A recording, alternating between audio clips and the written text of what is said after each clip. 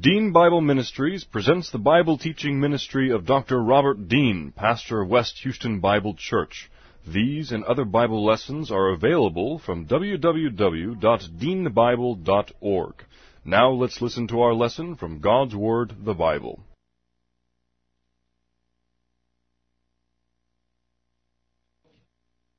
Okay, well, it's good to see everybody tonight. We missed out on Tuesday night because of the weather, and sometimes folks wonder why we do that. And if you weren't around, 2 years ago or 3 years ago, when we had a gully washer that hit right at 8 o'clock, and when we got out of Bible class, you couldn't go back through the back neighborhood. You couldn't get out on the feeder road here because the Hammerly exit north of us was flooded and cars were floating. So we just sort of got gun shy and decided that whenever it looks like it's going to rain hard, that we're going to just give everybody a little bit of a break so we don't get stuck down here, because we didn't leave till midnight that night. So that's why, if you wonder why we seem to be a little sensitive to the rain, that's why. So a couple of announcements. Let me make sure I get them all. We're putting together holiday boxes for Jim Myers Ministries. Coordinate with Ann Wright, and there's some instructions out there on the counter in the kitchen. Then this Saturday morning at 10:30 in the morning, there will be a ladies' tea and prayer meeting here at the church. There's a sign-up sheet in the kitchen. Also, there's a prep school meeting for prep school teachers this Saturday morning at 8:30 a.m. sharp. And then we're also involved in participating in the Franklin Graham Shoebox ministry, which is sending various materials to different folks who are in need around the world. So there are also instructions on the table in the back. So that's a lot of things to go back there and read so that you can keep up with what's going on. All right, let's... Before we get into the Word this evening, let's bow our heads together, have a few moments of silent prayer to make sure we're spiritually prepared to study the Word this evening. Then I will open in prayer. Let's pray.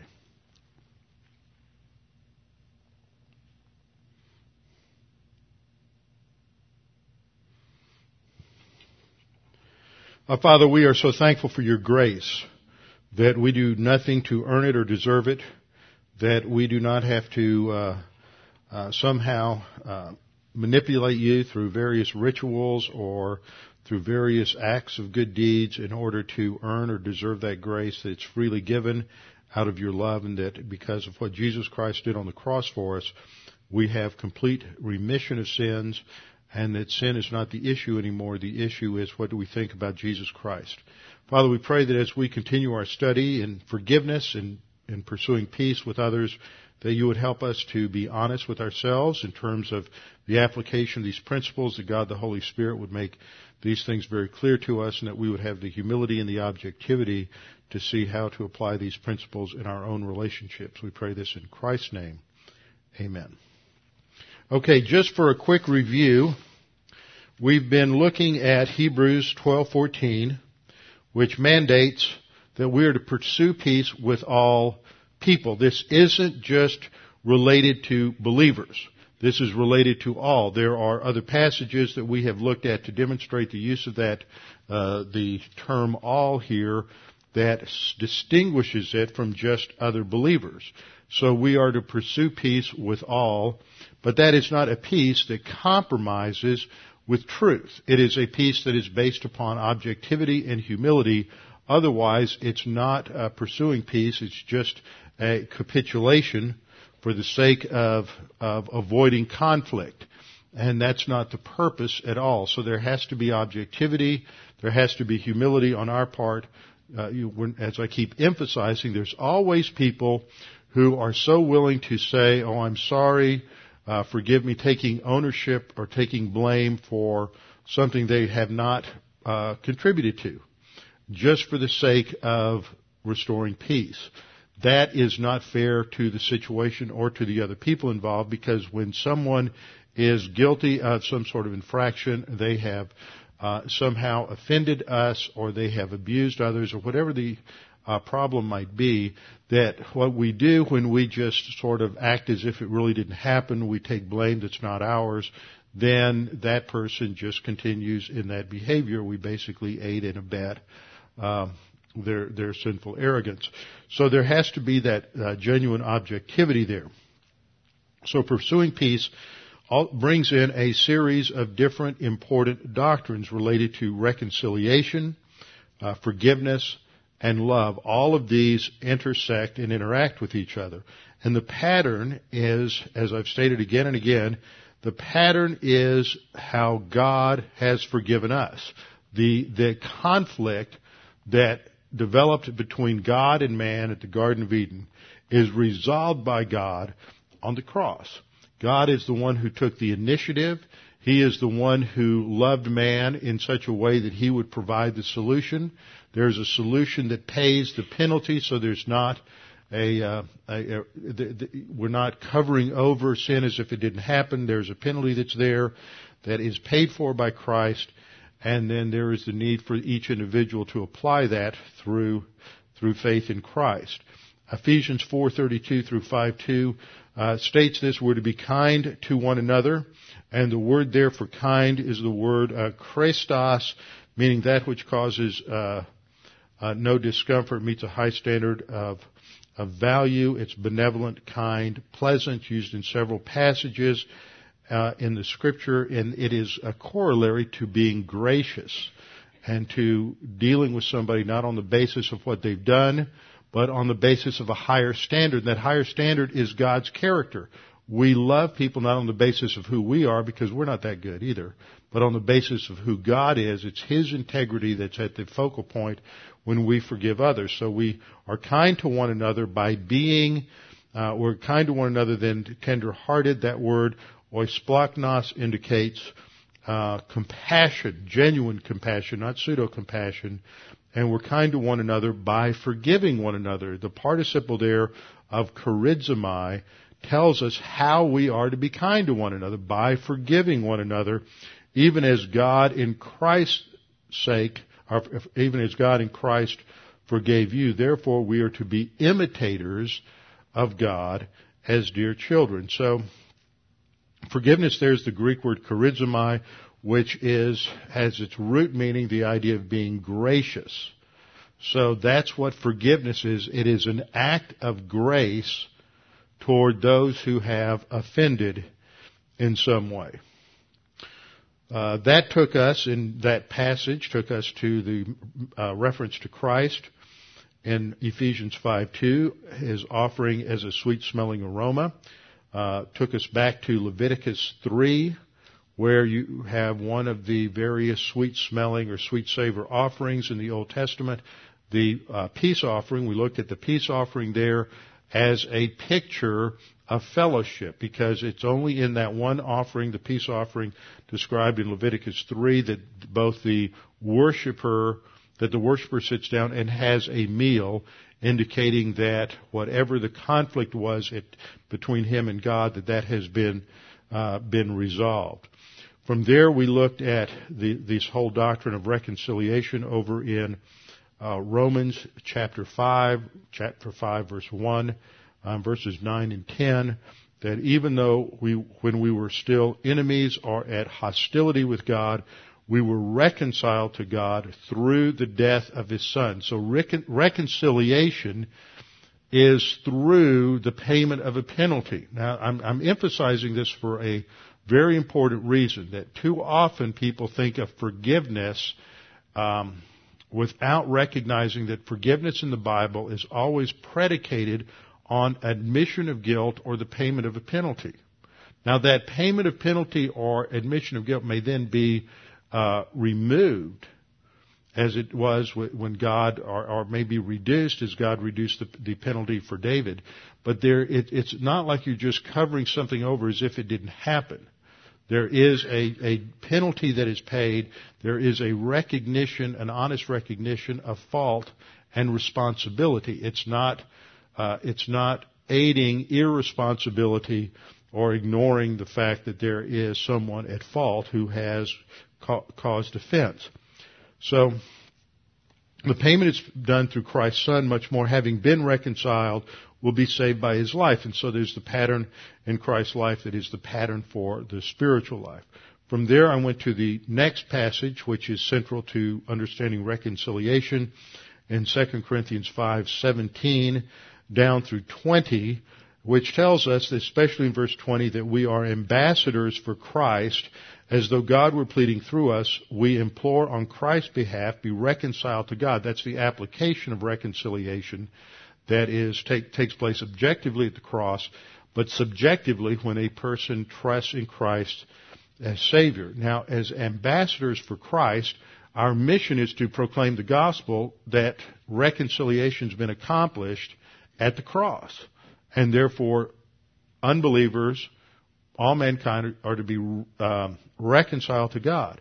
How can we be a messenger of reconciliation in a salvation message if in terms of personal relationships there is no reconciliation? That's why there should not be a conflict there.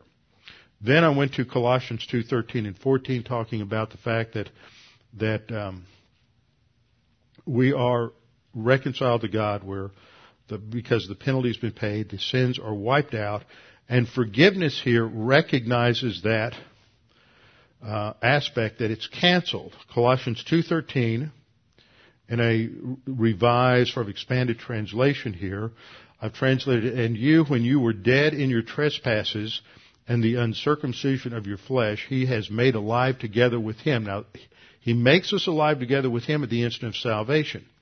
But He makes us alive together at the instant of salvation because He's already done something in the past. And that's indicated by the next clause. By having already forgiven you. See, it's an aorist participle there, which means the action of forgiveness precedes the action of the main verb, which is to be made alive. So He forgave the trespasses before regeneration took place. So when did He forgive the trespasses? When you trusted in Christ? That's not what the verse says.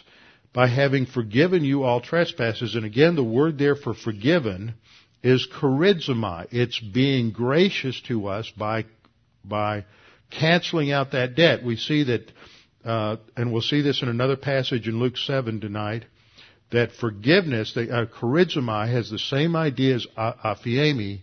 It's removal of a debt. Both are used in economic context to indicate the cancellation of a debt. It's just wiped out as if it had never been. So we're made alive together by already having been forgiven. That's the forensic cancellation of the debt of sin that took place at the cross, which is what's indicated in the next phrase, because He wiped out the handwriting of requirements. Now, what's interesting is that the word that's translated in I think this is a New American Standard I have out here, the He wiped out, is in the ESV. It's translated canceled, which is also how they translate charizomai. And the Greek word that's used for wiped out is the synonym of charizomai. And so he uses these two synonyms to stress the point that the trespasses are forgiven or canceled because He has canceled out or wiped out or eradicated the handwriting of requirements. That's the indictment for sin. Because He has eradicated the handwriting of requirements or certificate of debt, as the King James read, that was against us, and He has taken it out of the way by having nailed it to the cross. That's where it occurred, was at the cross. Not when you trusted Jesus, not when I trusted Jesus, but at the cross historically. That's when the indictment against us is nailed to the cross and eradicated.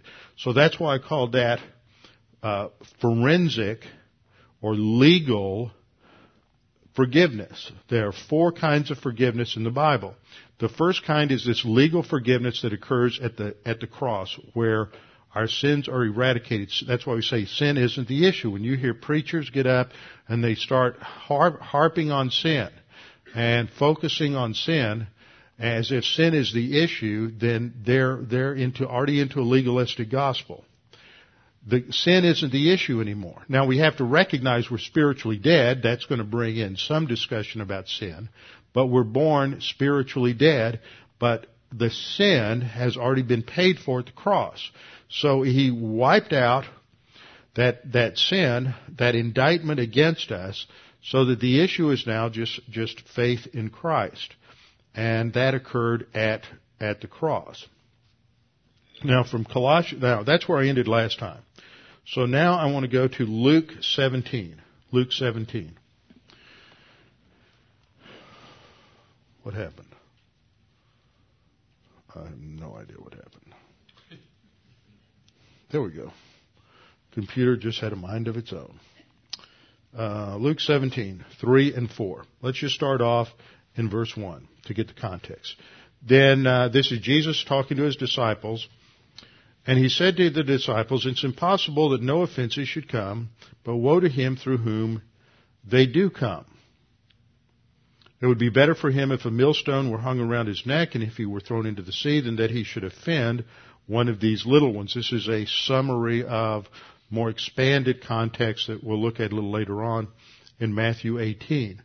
And then Luke just shortens the account. Then in verse 3, Jesus says, "Take heed to yourselves," or in other words, watch yourselves. "If your brother sins against you, rebuke him, and if he repents, forgive him." Now, this is the abridged version of what Jesus talks about in Matthew 18, that if your brother offends you, then you go to him in private, talk to him, try to smooth things out, pursuing peace. But if he doesn't admit the fault and deal with it, then you go back with 2 or 3 witnesses, that by their mouth that whatever is conducted is seen with a witness and is verified and validated. So this is just a summary of that, where He says, "Take heed to yourselves. If your brother sins against you, rebuke him, and if he repents, forgive him." Now, the reason I wanted to go to this verse is because many people will say, well, see, what Jesus is saying here is that I don't need to forgive that person unless they repent.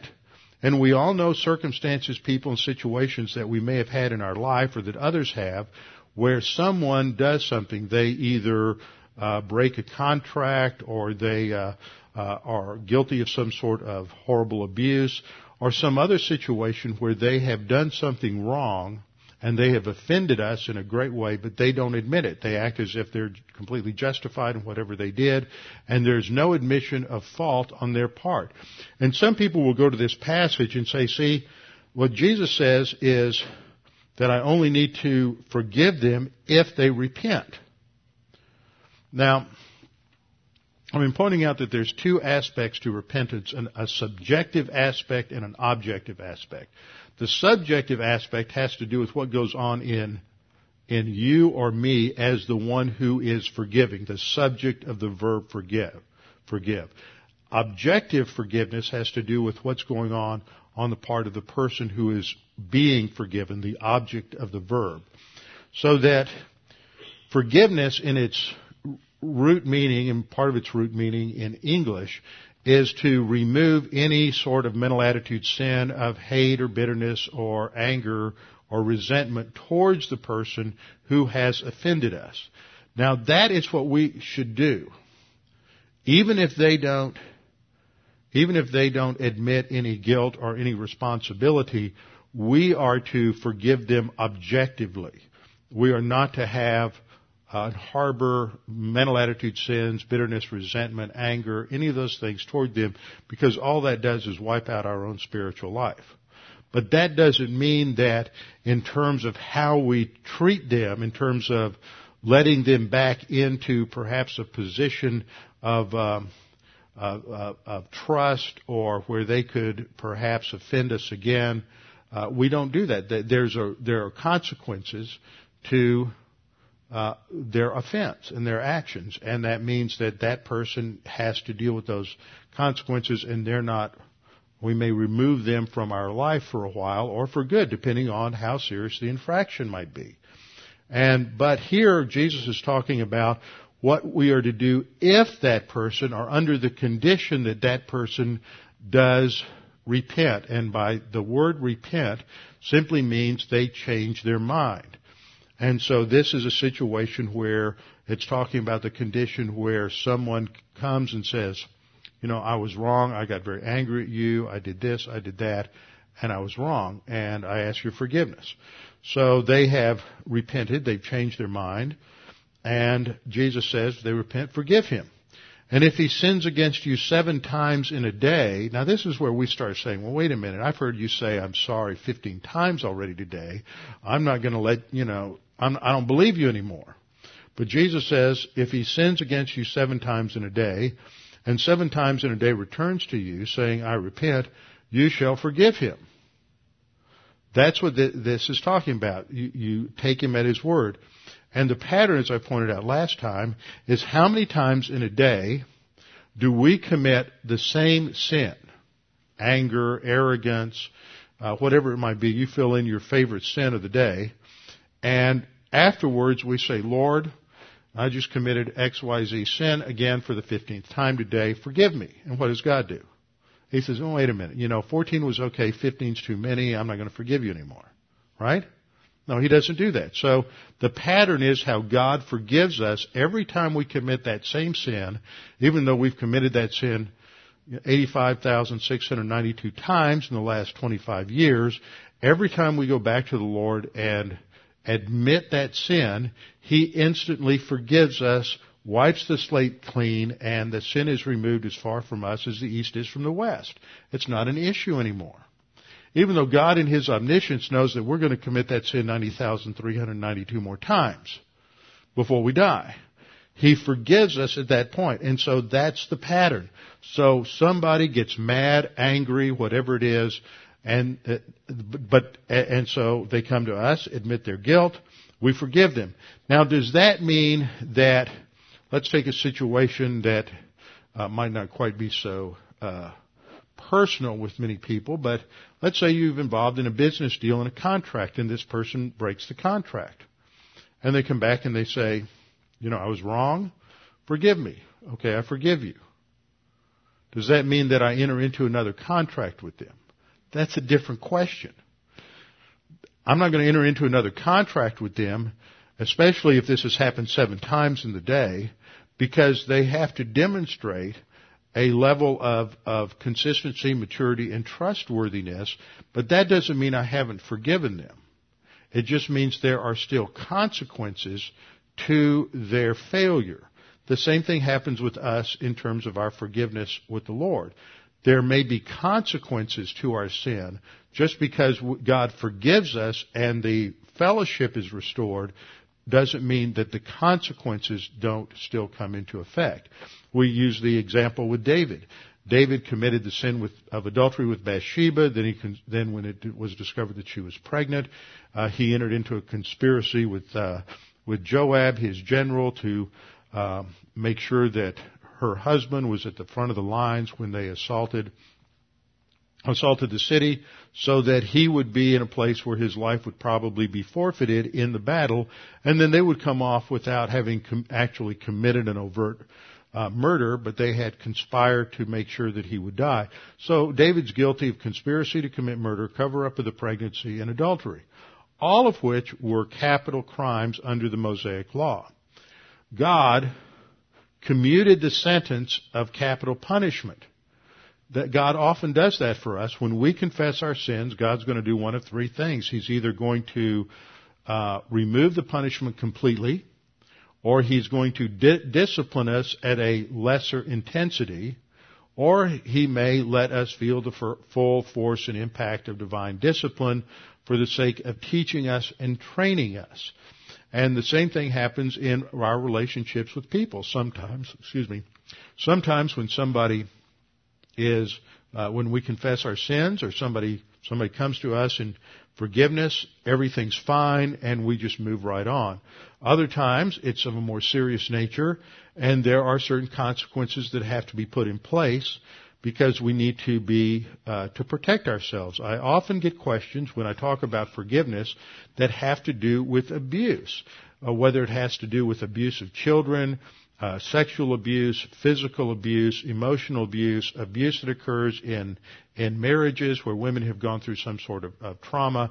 Usually I get the response, well, does that mean I just constantly make myself a doormat to get beat up on?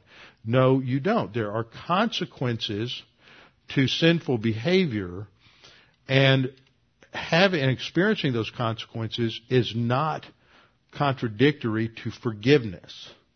And we have real problems in our culture because we're so permissive with saying that if you forgive somebody, you can't, and you still want them to suffer consequences, that's contradictory.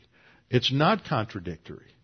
A contradiction would occur if we put ourselves in a position of vulnerability, and every time we just let somebody take advantage of us and defraud us or abuse us or whatever each time. There has to be a place where consequences come into play, even though you've forgiven the person. And that means that it calls upon us to go a step further in making sure they understand that there's forgiveness, but there are boundaries and there are limitations within the relationship because of past failures, simply for the sake of personal protection. Now, let's go to another passage in Luke that also focuses on forgiveness, and this is in Luke chapter 7. Luke chapter 7. And we'll begin in verse 36. One of the Pharisees invites Jesus home for dinner. And he goes to the Pharisee's house, and they sit down and prepare to eat. And while they are eating, a woman in the city who is identified simply as a sinner. Now, there's usually a certain amount of speculation here as to the nature of her sin. Usually she's identified as one who has been a prostitute, but that is not inherent in the identification of the word sinner here. But that's probable, but not. We can't say that with certainty. And some others want to identify her as Mary Magdalene. There's nothing that it identifies her as Mary Magdalene. Behold, a woman in the city who was a sinner, when she knew that Jesus sat at the table at the Pharisee's house, brought in an alabaster flask of fragrant oil. Now, the oil that she's bringing in is extremely expensive. And she stands at his feet, behind him weeping, and began to wash his feet with her tears. And she begins to wash his feet with her tears, and wiped them with the hair of her head, and she kissed his feet and anointed them with the fragrant oil. Now when the Pharisee saw this, he spoke to himself, so he's down there muttering to himself in his self-righteousness, saying, "This man, if he were a prophet, would know who and what manner of woman this is who is touching him, for she is a sinner." And Jesus, who knew what he was thinking, said to him, "Simon, I have something to say to you." So he said, "Teacher, say." In other words, Simon, this is a teachable moment. We're going to learn a little bit about humility and see if you really have humility here or if you're just still an arrogant, self-righteous Pharisee. So he's going to tell a little story. Jesus had a great way of telling these kinds of stories or parables because they brought the point home. In verse 41, he says, "There's a certain creditor who had 2 debtors, one who owed 500 denarii, and the other owed 50 denarii. Now, the difference in this is 50 denarii was about equivalent to a day's wage. So I played around with some numbers this afternoon, and I'm never really good when I play around with numbers. But if somebody's making around $50,000, $60,000 a year, then a day's wage would be somewhere between $25 or $30 an hour. So this is going to be equivalent to about $200 to $250. The 50 denarii would be equivalent to about $200, $250 an hour today. Maybe a little more, a little less, but just in that ballpark. So 500 denarii would be 10 times that, so you're looking at $2,500, $3,000. So you have one person who owes approximately, let's just say, $3,000, and the other owes $300. And he says in verse 42, and when they had nothing with which to repay, he freely forgave both of them. So he's got one person who owes him about a day's wage, and the other person owes him 10 days' wages, or a third of a month. And he freely forgives both of them. Now, in some translations like the ESV, charizomai is used here, and it is translated as canceled, which gets the thrust of this is an economic term. And that's where we always have to go back with forgiveness. It's an economic term, just as our redemption is the payment of a price. The forgiveness is the cancellation, the eradication of the debt. These are economic concepts. So he freely forgives or cancels the debt for both of them. Now, think about this. If you owe the bank something, let's say you owe the bank $50,000, and the bank comes along and says, I'm going to cancel the debt, the bank doesn't come back a week later and say, you owe it to me again. Once that cancellation has been finalized, then it's not brought up again. It's forgotten. It's history. It's in the past. It's over with. That's what's part of forgiveness, is that when that debt is canceled, when somebody is forgiven, it's forgotten. It's not brought up again. You don't keep a running list, and the next time they make the same mistake, you say, okay, now let's bring out the list with the last 50 times you did this. That's over with. That's what forgiveness means. So here the one who's owed the debt forgives both of them, and Jesus asks him the question, says, tell me, therefore, which of them will love him more? Who's going to have a greater love for the one who forgives him, the one who's forgiven a little or the one who's forgiven a lot? And Simon answered and said, well, I suppose the one whom he forgave more. And he said to him, well, you have rightly judged. Then Jesus turns to the woman and said to Simon, you see this woman? I entered your house and you gave me no water for my feet, but she's washed my feet with her tears and wiped them with the hair of her head. You gave me no kiss, but this woman has not ceased to kiss my feet since the time I came in. You did not anoint my head with oil, but this woman has anointed my feet with fragrant oil. Therefore I say to you, her sins, which are many, are forgiven, wiped out, canceled. For she loved much. But to whom little is forgiven, the same loves little. Now, this may be one part of the application in terms of how we ought to understand how sinful we are, is because it makes us realize even more how grateful we should be on our forgiveness, that we're not any better than anyone else. And so Jesus then says to her, your sins are forgiven. Now, those who sat at the table with him began to say to themselves, who's this who even forgives sins? And he said to the woman, your faith has saved you. Now, this isn't talking about just phase 1 salvation. Remember, we talk about phase 1 salvation is justification, phase 2 is our spiritual life, and phase 3 is glorification. It's really important when we study this to keep the distinction between what we do to be justified and what we do in terms of forgiveness in our spiritual growth. That's what Jesus is talking about here. This woman already understands he's the Messiah. In terms of being an Old Testament saint, she's already trusted in him. And this is just her gratitude now in expressing that. And so it has to do more with her ongoing phase 2 spiritual life, faith, and forgiveness, not her justification forgiveness. So saved here is used in a forgiveness sense, phase 2 forgiveness sense. He said to the woman, your faith has saved you. Go in peace. What's the result of forgiveness here? Conflict resolution, reconciliation, peace. Peace comes as a result of forgiveness of sin.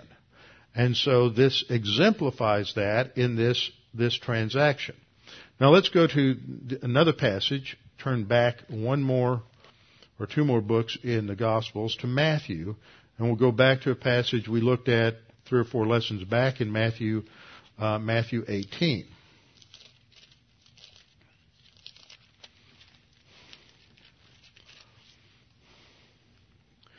Now in Matthew 18,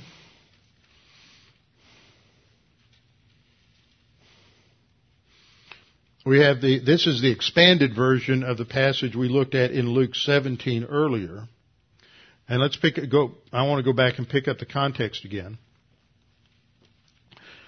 In verse 15, we read, "Moreover, if your brother sins against you, go and tell him his fault between you and him alone." That's what we read in Luke. "If he hears you, you've gained your brother. But if he will not hear, take with you one or two more, that by the mouth of 2 or 3 witnesses, every word may be established." You're going to take witnesses to confirm things. If he refuses to, notice, in this telling of it, I think there are 2 different episodes between the one that Luke is explaining and the one that Matthew is explaining, because some of the key terminology is a little different. Just because Jesus talks about something in one place, in one gospel, and it's similar in another gospel, doesn't mean it's the same episode. He taught the same thing in different contexts many different times. So over in Luke, he used the word repent. Here he just says, if he hears you. But it's similar circumstance. If he refuses to hear them, tell it to the church. If he refuses even to hear the church, let him be to you as a heathen or a tax collector. In other words, treat him like an unbeliever. He may not be, but treat him as if he's an unbeliever. And then he goes on talking to the disciples as disciples. He says, "Assuredly I say to you, whatever you bind on earth will be bound in heaven. Whatever you loose or release," that's another word for forgiveness there, "on earth will be loosed or released in heaven." This was typical rabbinic terminology. It doesn't have to do with binding the devil or anything like that, which you'll hear in Pentecostal circles. It has to do with pronouncing a decision or a judgment. And because they're the ones who are in authority, that will be in authority in the church. And in verse 19 he then says, "Again I say to you that if 2 of you agree on earth concerning anything that they ask, it will be done for them by my Father in heaven."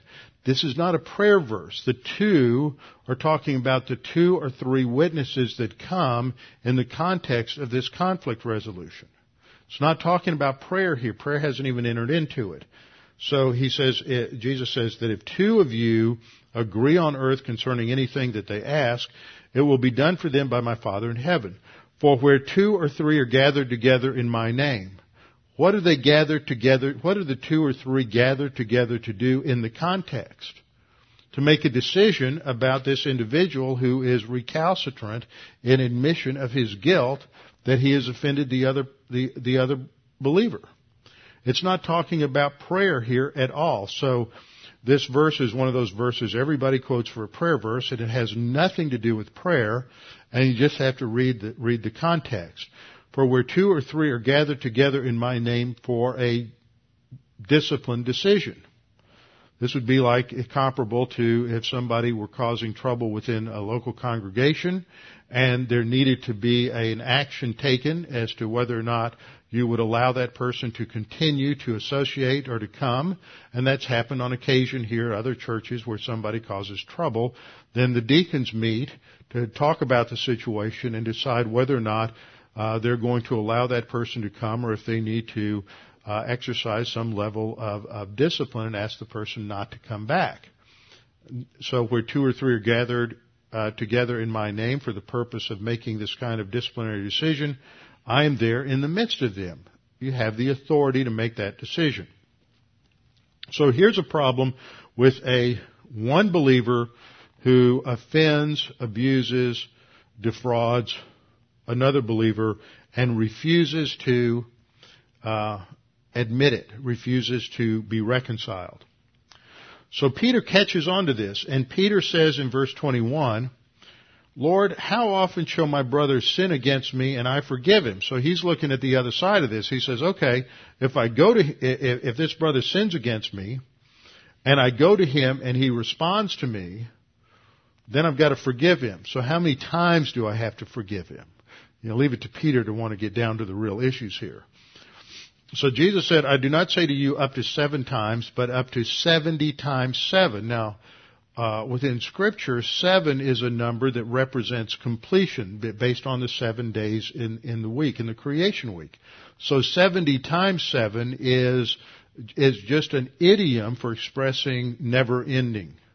That even if he does it 490 times, he's not talking about literally 490 times. It's just like an infinite number. It's what that would represent.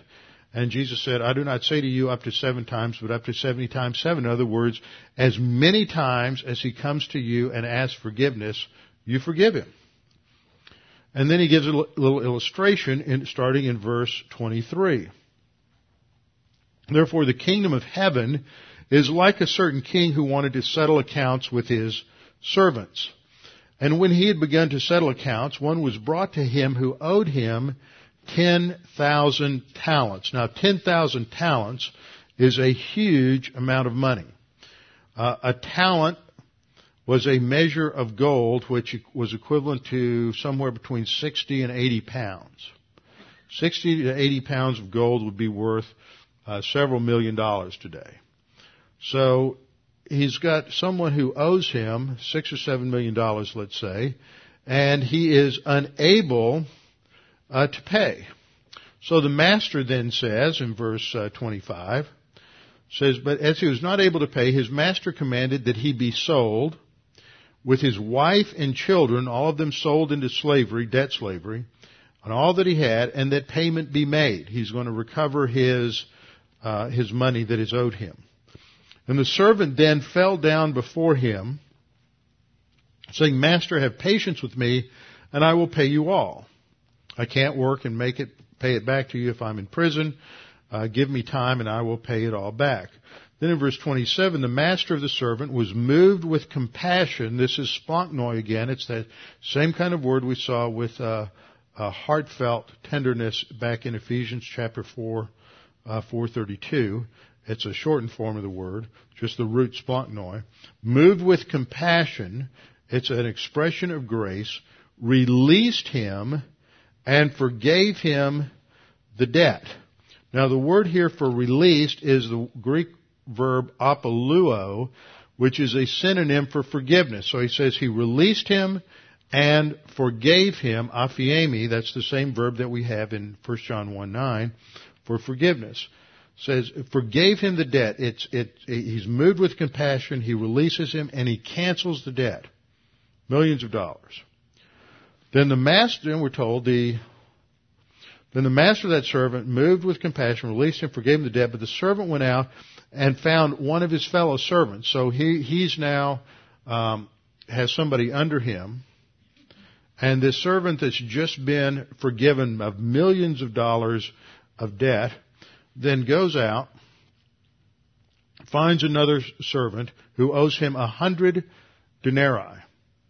So this is about 2 days' worth of wages. I pointed out 50 denarii in the previous parable was about a day's wage, so this is about 2 days' wage.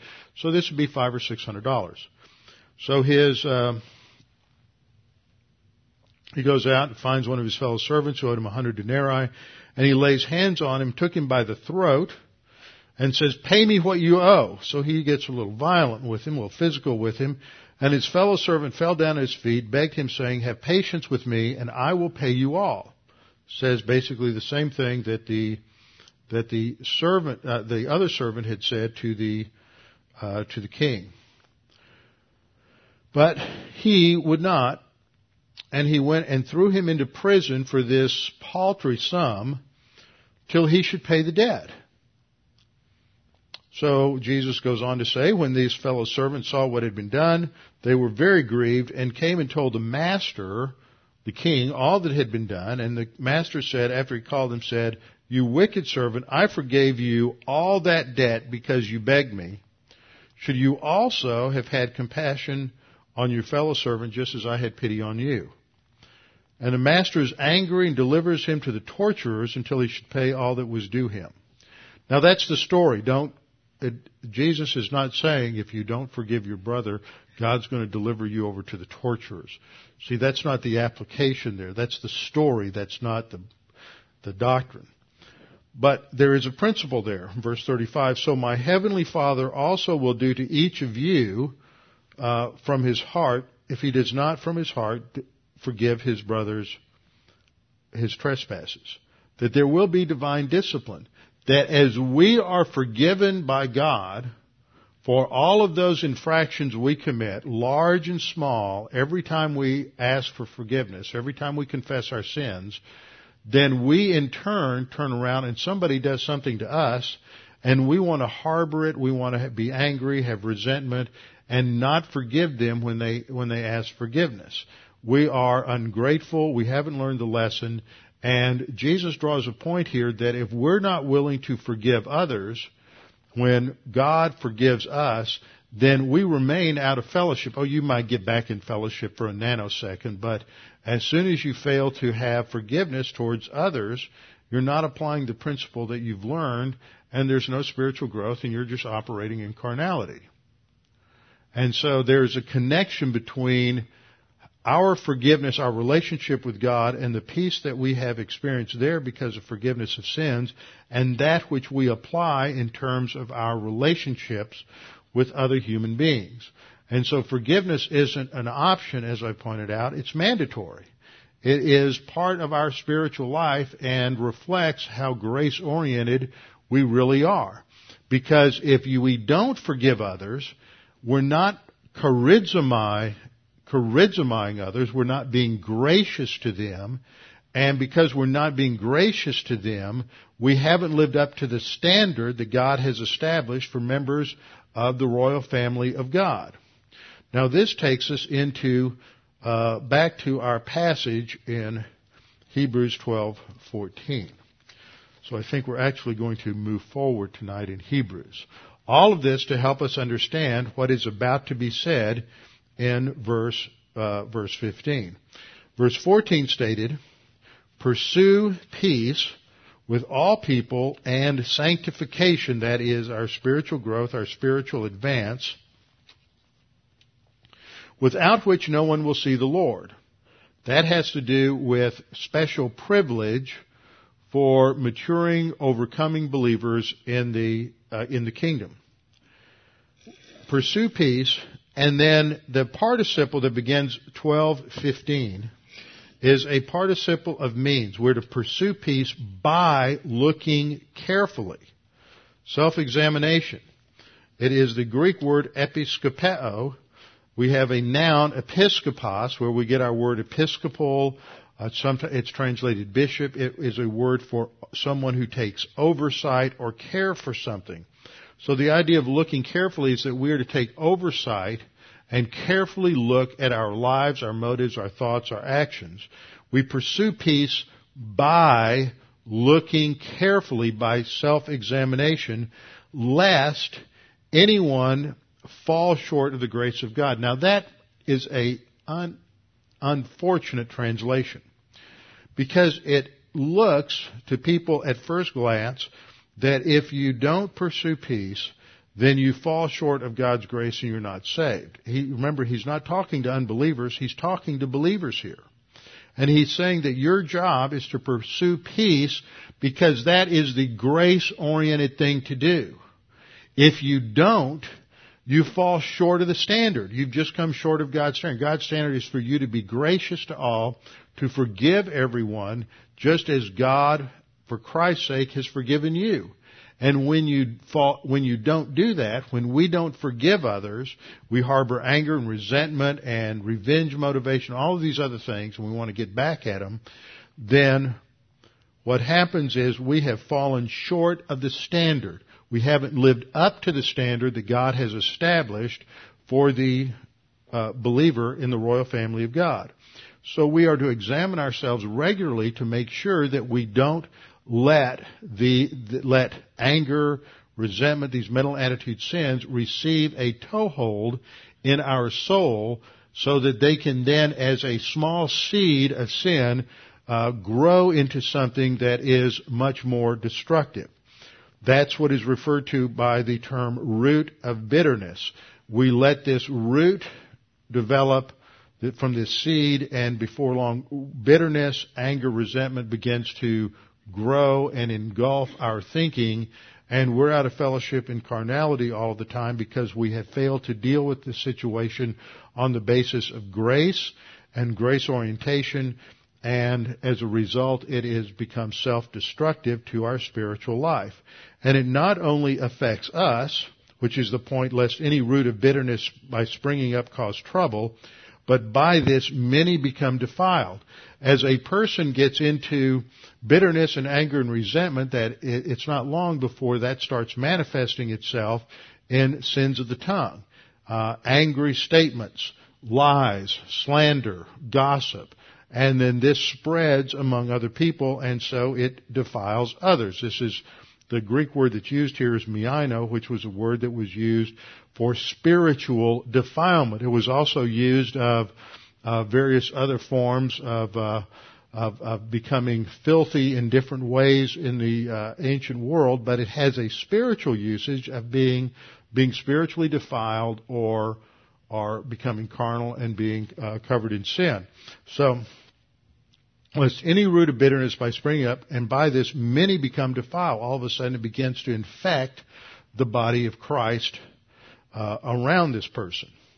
So we move, let's see, got a little chart here to break that down. We're to pursue peace with all people and sanctification by careful self-examination. That's how you pursue peace, is by looking first inside yourself. That goes back to the principle we looked at in Matthew chapter 7, that we are to first take the log out of our own eye before we deal with the mote or the grain of sand in the other person's eye. Careful self-examination, lest anyone fall short of the principle of the grace of God, and lest any root of bitterness springing up cause trouble, and by this many become defiled. Now, we see this same idea expressed in the Old Testament in Deuteronomy 29:18. So there Moses warns, so that there will not be among you a man or a woman, a family or tribe, whose heart turns away today from the Lord our God to go and serve the gods of those nations, that there will not be among you a root bearing poisonous fruit and wormwood. So it's the same idea, is that when we get involved in carnality, that can begin to affect all of those around us in various different ways. And I want you to notice something else that I pointed out here in 12:15. You have three lests.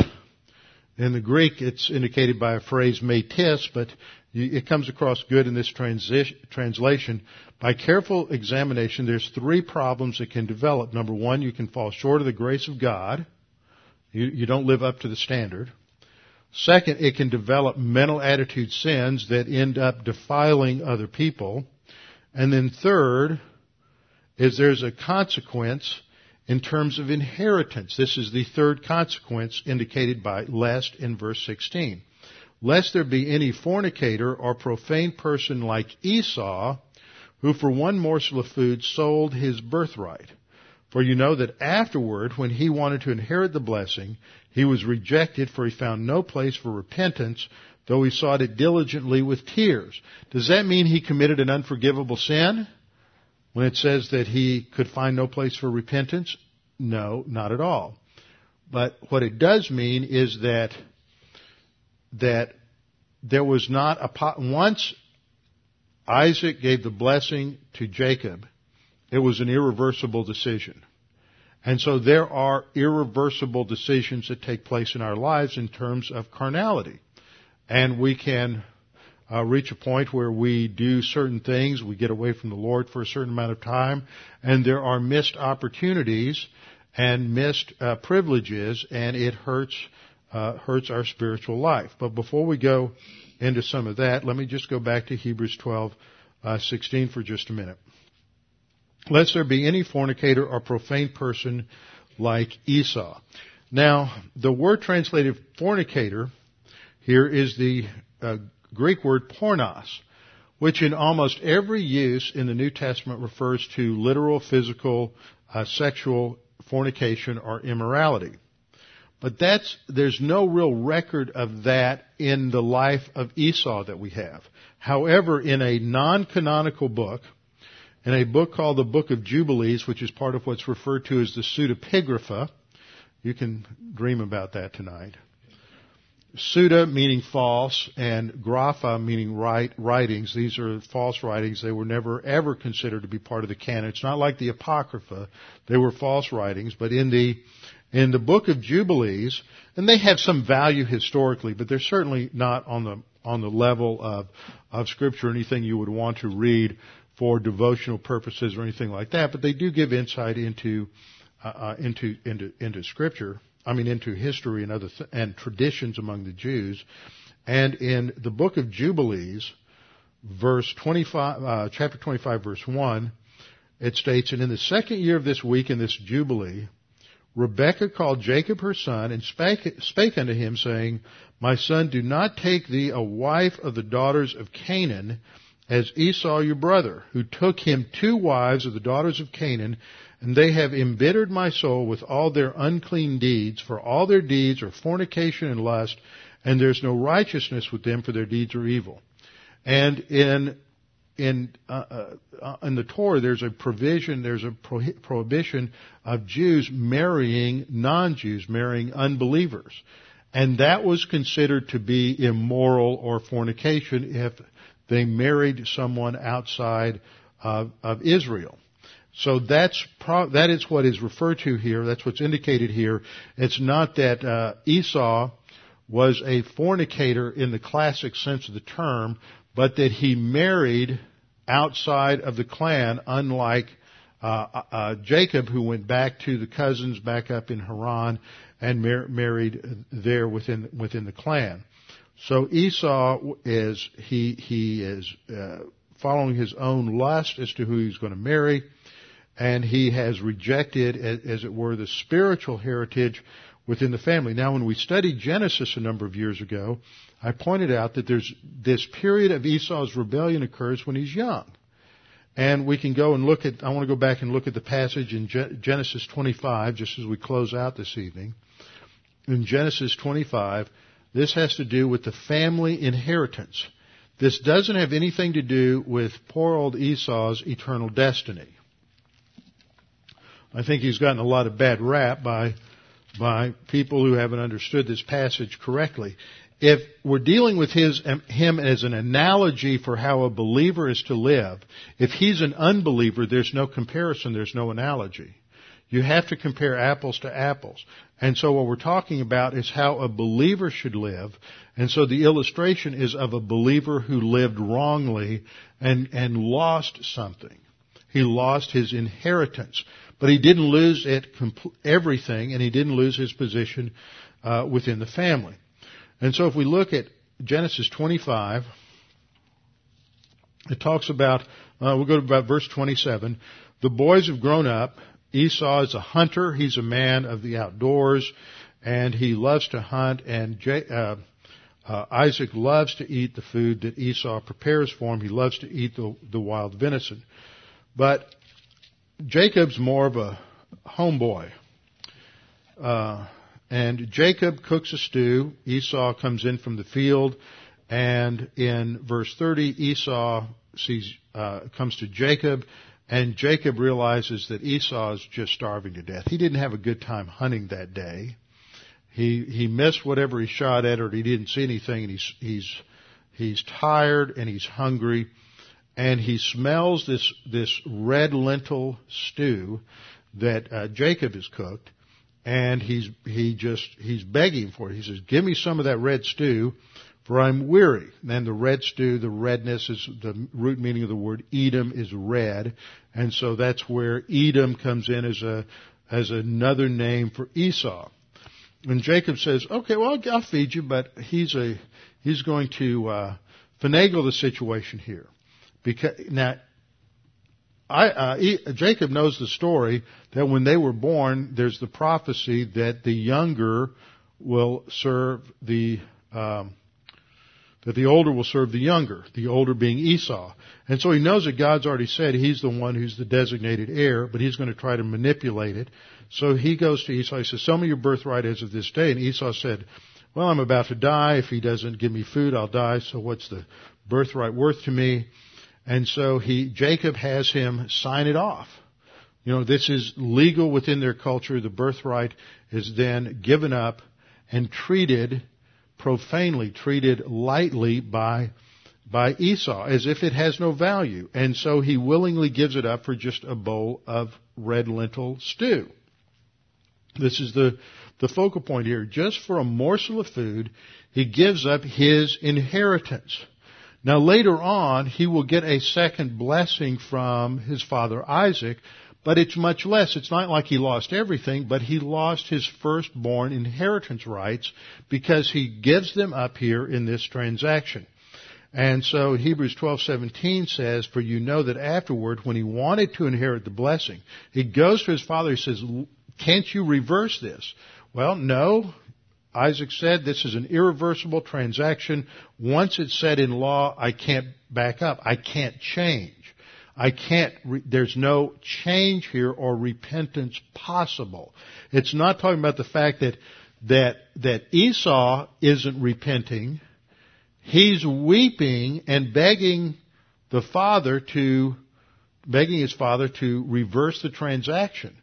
But because of the codes and the laws of inheritance rights, Isaac's hands are tied by law. He can't make a change.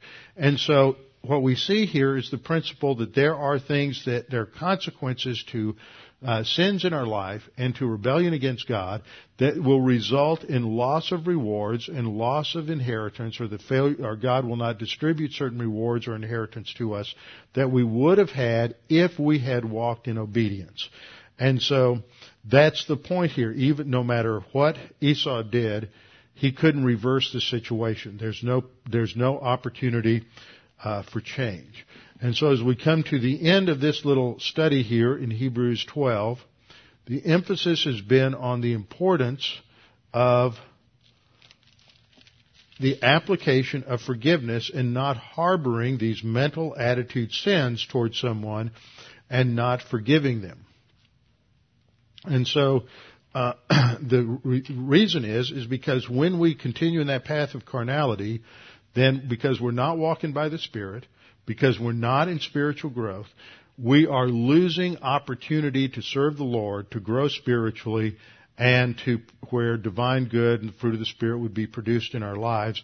And that's just lost opportunity and failure to receive any possibility of rewards or inheritance related to that lost time and lost opportunity. So we are to, as the writer says, strengthen the hands which hang down, the feeble knees. In other words, don't get tired in the race, but keep pressing on to the finish line. Now, next time we'll come back into another interesting section in verses 18 to 24 as we move forward in Hebrews. But I want to give anybody a chance. Anybody have any questions on forgiveness? Anything that we've looked at since I'm already 2 minutes over? I want to give you a little time, but yeah, Tinker. The third lesson on this is that about Esau is that it may keep us from inheriting our rewards. Right. Okay. The judgment seat of Christ, there are those who are going to have everything burned up. They enter heaven, and they're saved, but they have nothing, no rewards, no gold, silver, precious stones. So we won't achieve that. Now, some people will have more, some people will have less, but the point here is not that the person who fails loses all rewards, but there are some believers who won't have any. There are some who could have had more, but because of carnality and lost opportunity, they won't have much. And then there are those who've been faithful and overcomers and pressed on, and they will have more. So inheriting the blessing has to do with rewards and inheritance for post-salvation blessing that will come at the judgment seat of Christ. Okay? So that's why forgiveness is important, because when we're just out of fellowship all the time because we won't forgive other people, then that just wipes out our spiritual life and spiritual growth. In the meantime, it just hurts us. It doesn't hurt them. All right, let's bow our heads and close in prayer. Father, thank you for this opportunity to study these things this evening and to be challenged by your word. And Father, we all have people and situations that are hard for us to forgive, and yet we need to put that in your hands, cast all our cares upon you because you care for us. And we need to not try to take care of these things ourselves, but to let you take care of them, that you are the judge of the universe and that's your responsibility, not our responsibility. And we are to be those who emulate your grace and demonstrate that in our lives so that through us people can see the reality of your love and your kindness and your genuine forgiveness. Father, we pray that you would challenge us with these things this evening. In Christ's name, amen.